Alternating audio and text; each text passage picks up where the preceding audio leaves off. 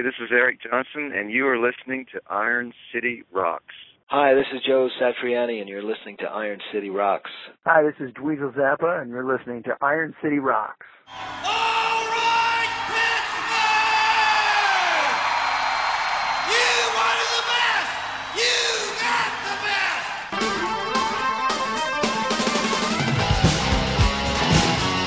Ain't nothing but a good time. Round and round.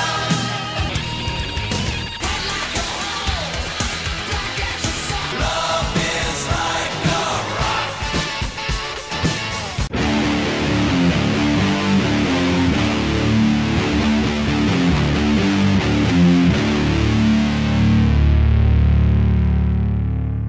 Hello and welcome to episode 254 of the Iron City Rocks podcast. I'm your host, Sean, coming to you from the Iron City of Pittsburgh, Pennsylvania. In this episode, we bring you an interview with the one and only Dweezil Zappa. Dweezil is currently in the studio right now working on a new album, but we are thankful that he was able to take some time out and talk to us about that album. So without any further ado, here's that interview with Dweezil Zappa. And I say welcome to the show. All right, ladies and gentlemen, on the line with me, I have Dweezil Zappa. How you doing today, Dweezil? I'm doing well. Thanks for having me on the show. Oh, thanks for joining us. I know you got a lot of things going on right now. First off, you got a new album in the works. Would you care to talk about that a little bit? Yep. I have a record that is solo original music, and I just decided now was the time to do it. So I set some time on the calendar and said, okay, I'm just going to do it. And I decided to do it with Pledge Music for the release. And the thing that's really cool about Pledge Music, if people haven't heard of it, is it's a brand new way for people to experience getting into a music project. So, you know, some people think of it only as a crowdfunding kind of situation, but really, when you get involved in it, it's a different kind of experience because what you can do is you can be part of the record from the ground up. We're making all kinds of videos, and people are able to see what's happening on a daily basis in the studio, see what equipment is being used, which guitars, which microphones, what kind of drums, and you get to see the whole process as it's unfolding. So it's not just about getting the record first or you know, making a donation or something. You have this whole other experience with making the music, and that has been really exciting and fun so far. And you know, the record's going great, and the campaign's going great. So people are just about ready to hear some music. We're going to start putting some clips of some of the stuff that is nearing completion. Cool. I know right now you guys are at 71% of your goal, which is great. Still 47 days left. I know, and like you were talking with the updates and stuff, I know I put in a pledge, and you know I accidentally did look at the tape machine in yesterday's update. But can you talk a little bit about like the songs on the album? How long have you had these songs sitting, or is this something that you decide to sit down and say, now's the time I'm going to write these songs? Well, it was a combination of things because Joe Barisi, who is co-producing the record with me, he's a great engineer and gets really great, aggressive, and cool sounds. So I wanted to be able to make a record that could go from song to song and have you know, a unique character for the drum sounds, the guitar sounds, and everything. So I talked to him about what I wanted to do, and he was saying, well, what do you have that I can hear? And at the moment, you know, that I was meeting with him, I said, well, I don't really have that much of anything new because I hadn't had a chance to write anything. He said, well, just play me what you have. And I went through some tapes I had and everything, and I had stuff that's more than 20 years old. Wow. And I just sort of dragged out a few things and played some of those. And and a lot of it actually really kind of held up in a way that was unusual because the direction is totally different than probably what anybody would expect for a lot of these songs. So some of the tunes are actually about 20 years old, right. And then about half of it is brand new, including this one song that is the most different of anything I've ever done because it's going to involve an orchestra. So we have this rock band track, and then there's going to be a quartet, a string quartet, and a brass section. Okay. And so that piece of music at the moment is called Funky 15 because it's in 15/8, a very strange time signature, and basically it ends up sounding like a cross between the Mission Impossible vibe and a bunch of other things, so it's like a real audio movie, especially when the orchestra comes in. But the cool thing about the orchestra is that it's being recorded by Jeff Emmerich, who recorded all the Beatles records. Okay, cool. Well, it sounds like it's going to be a very interesting song. There's another track on the album, Dragon Master, and you said in one of the updates that was one of the songs that you and Frank wrote together. Can you talk a little bit about that song and the genesis of that song? Yeah, that song is a heavy metal song. Back in the early 80s, heavy metal was really probably the most kind of popular music there was, but the term heavy metal has changed over the years as to what really represents that sound. But in the early days, it was like Black Sabbath up to like, the 80s, early 80s, like Iron Maiden and all that kind of stuff, Judas Priest. So Frank wrote some lyrics that he thought were pretty hilarious, and he wanted to do a heavy metal song, and he said, well, why don't you write the music to it? And so this was about 1986. A few years later, I had a band with my brother called Z, and we were playing concerts periodically, and I did write some music for the song Dragon Master, but at that time, heavy metal or metal music was more along the lines of Metallica and some other kind of speed metal things that were happening.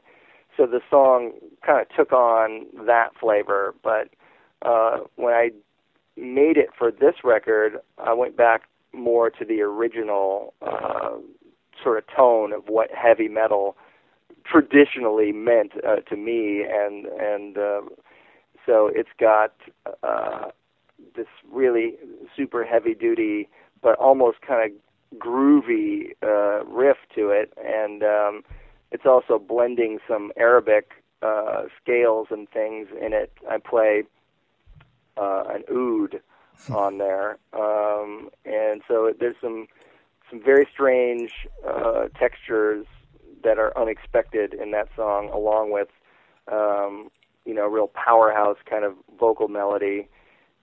So there might be a surprise guest or two who are singing that song. Cool. It's from what I've been reading with the updates and talking to you, this album sounds like it's going to be something really cool and something really special. You mentioned working with Joe Barresi. He's worked with a lot of bands, Queens of the Stone Age, Tool, Coheed and Cambria. How did you guys hook up to work on this album? I met Joe at an auction of all the Les Paul recording equipment. So I went there just looking at all this stuff because I knew Les Paul and he was such a genius with all this gear, and he had invented so many cool things. So they were auctioning off a bunch of stuff, and Joe, being a gear collector for studio equipment, was there, and I was talking to him through this other friend of mine, James Santiago, who's a great guitarist, and he's also married to Sheila Gonzalez, who's in my band. So that's when I first met him, and when I got the idea to make the record, I said I'm just going to try to, find a way to make this work. And so I called him up and we tried to get some time that would work in his schedule. And we had to just kind of jump into it because we recorded all the basic tracks at his studio. So we did 12 songs of drums and bass in 4 days. Wow. And then I did 3 days of some guitar tracking at his place. And then I had to move to another studio to do the rest of the guitar stuff. So I'm right now almost done with all of the guitars. I'm finishing up some acoustic guitars today, and then it's going to be time to move on to the vocals. I haven't done any of the lead guitar stuff, but right. all the rhythm guitar stuff is basically done. Is there, you're using, mentioned recording this like analog tape and whatnot when most stuff, is all digital now. Is there a reason why you wanted to go back to more of the analog feel of this? Well, growing up, there were so many records that, just had such a classic feel to them, right. And I never got a chance to really make a record that felt that way. So I thought this would be a good opportunity to do something that has a nod to the history of recorded rock music, and really get a chance to participate in what that heritage is, because it's a sound that we all grew up on, yeah. Or anybody who's over 35, Yep.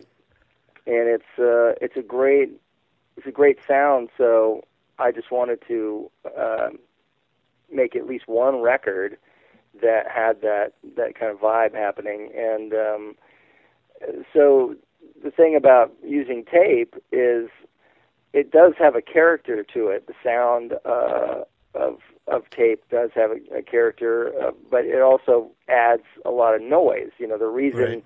it sort of disappeared from the recording process is because there was a bunch of hiss that was always in between all the tracks, and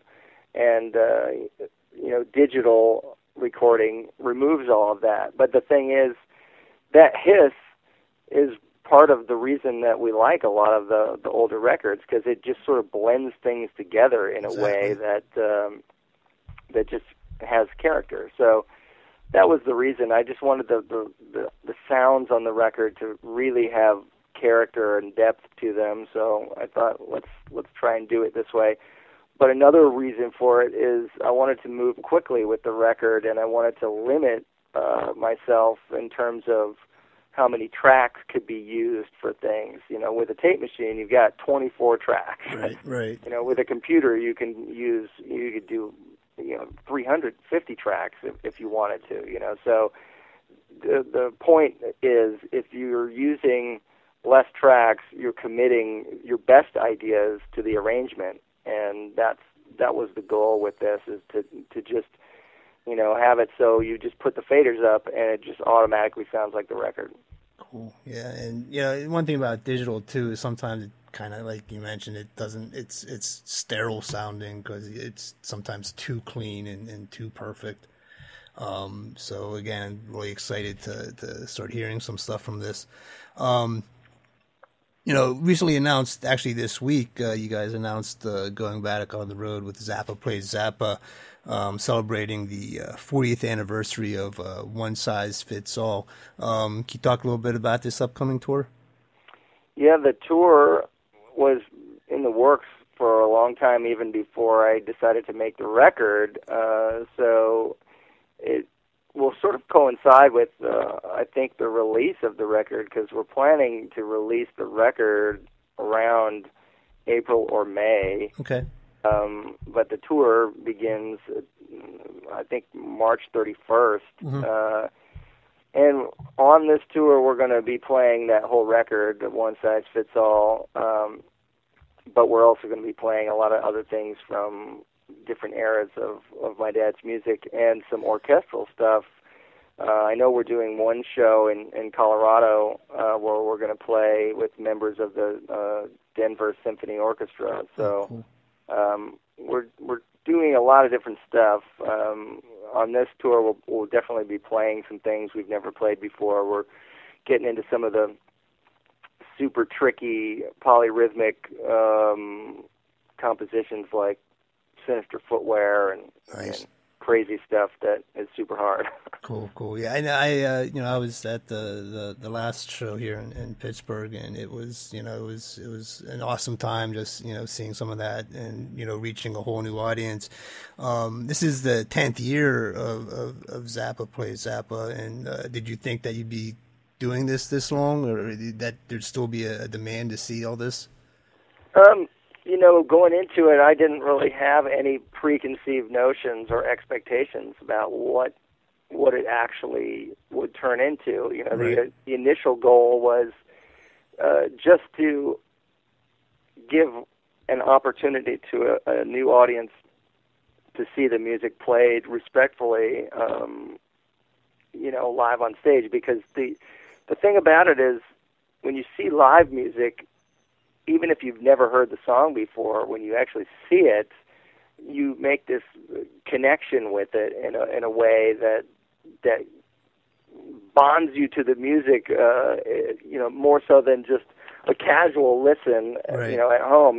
These days, people have such short attention spans, and when they just put something on, they're only listening to 10, 20 seconds of something, and without any kind of knowledge of the history of it, they're not connecting with it as well. So the tour represents an opportunity to explain a little bit about some of the music, give some cool details, stories about how things are recorded, or just funny little things that have happened over the years, and then playing this stuff the way that it is written.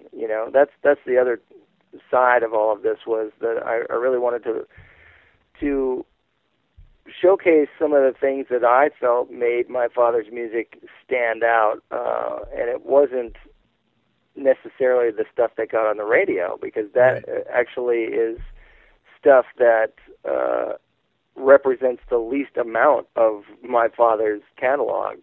So that was the challenge, is how could I actually educate or re-educate an audience about really the totality of my father's work and the stuff that I felt was underappreciated or overlooked. Cool. And it's like I said, it's a great time, and it's a very enjoyable concert. And I agree with everything you're saying about seeing the music. I think gives the audience a deeper understanding and makes them a lot more appreciative of what the music is. And happy that you guys are still continuing doing this, because I've always been a fan of your father's and even your stuff too. So it's happy that the album's coming out, and excited to hear that, and I want to wish you good luck with that. And hopefully see you on the road. And thanks for taking the time to talk to us. No problem. I appreciate it. And for people that are interested in getting involved in the new record and the Pledge campaign, if they go to the pledgemusic.com website and check out, there's video clips. You can see about 30 seconds of something if you haven't made a pledge, but you can get an idea of some of the things that are happening. And over the next sort of 2 weeks, there's going to be a lot more stuff showing up on there, and audio clips and things like that. So it'll be pretty interesting to see how it's all unfolding, because the record is really taking shape at this point. I've only been working on it for about 2 weeks, but it's been around the clock, pretty much 12 to 15-hour days. So. Wow. Is there any, real quick before I let you go, is there plans to tour with this album after the Zappa Plays Zappa? It's one of those things that kind of don't know anything about. Right. I mean, I'd like to go out and play some shows of this, but I mean, I haven't even heard the whole record yet. Right. I know in my head what it's supposed to sound like, but I haven't actually heard it physically take shape yet. So it's something that would be cool to do, and I definitely will make some announcement if we decide to do that. Cool. Looking forward to it. Looking forward to the album. Again, it's Pledge Music, and it's gonna be great. Thanks a lot, Dweezil. All right, thank you. All right, I'd like to thank Dweezil for taking the time out of his busy schedule to talk to us. Please make sure you check out his Pledge Music site if you're interested in contributing. We'll have a link for it on our page. There's a lot of cool items to pick from, a lot of different levels you can contribute at.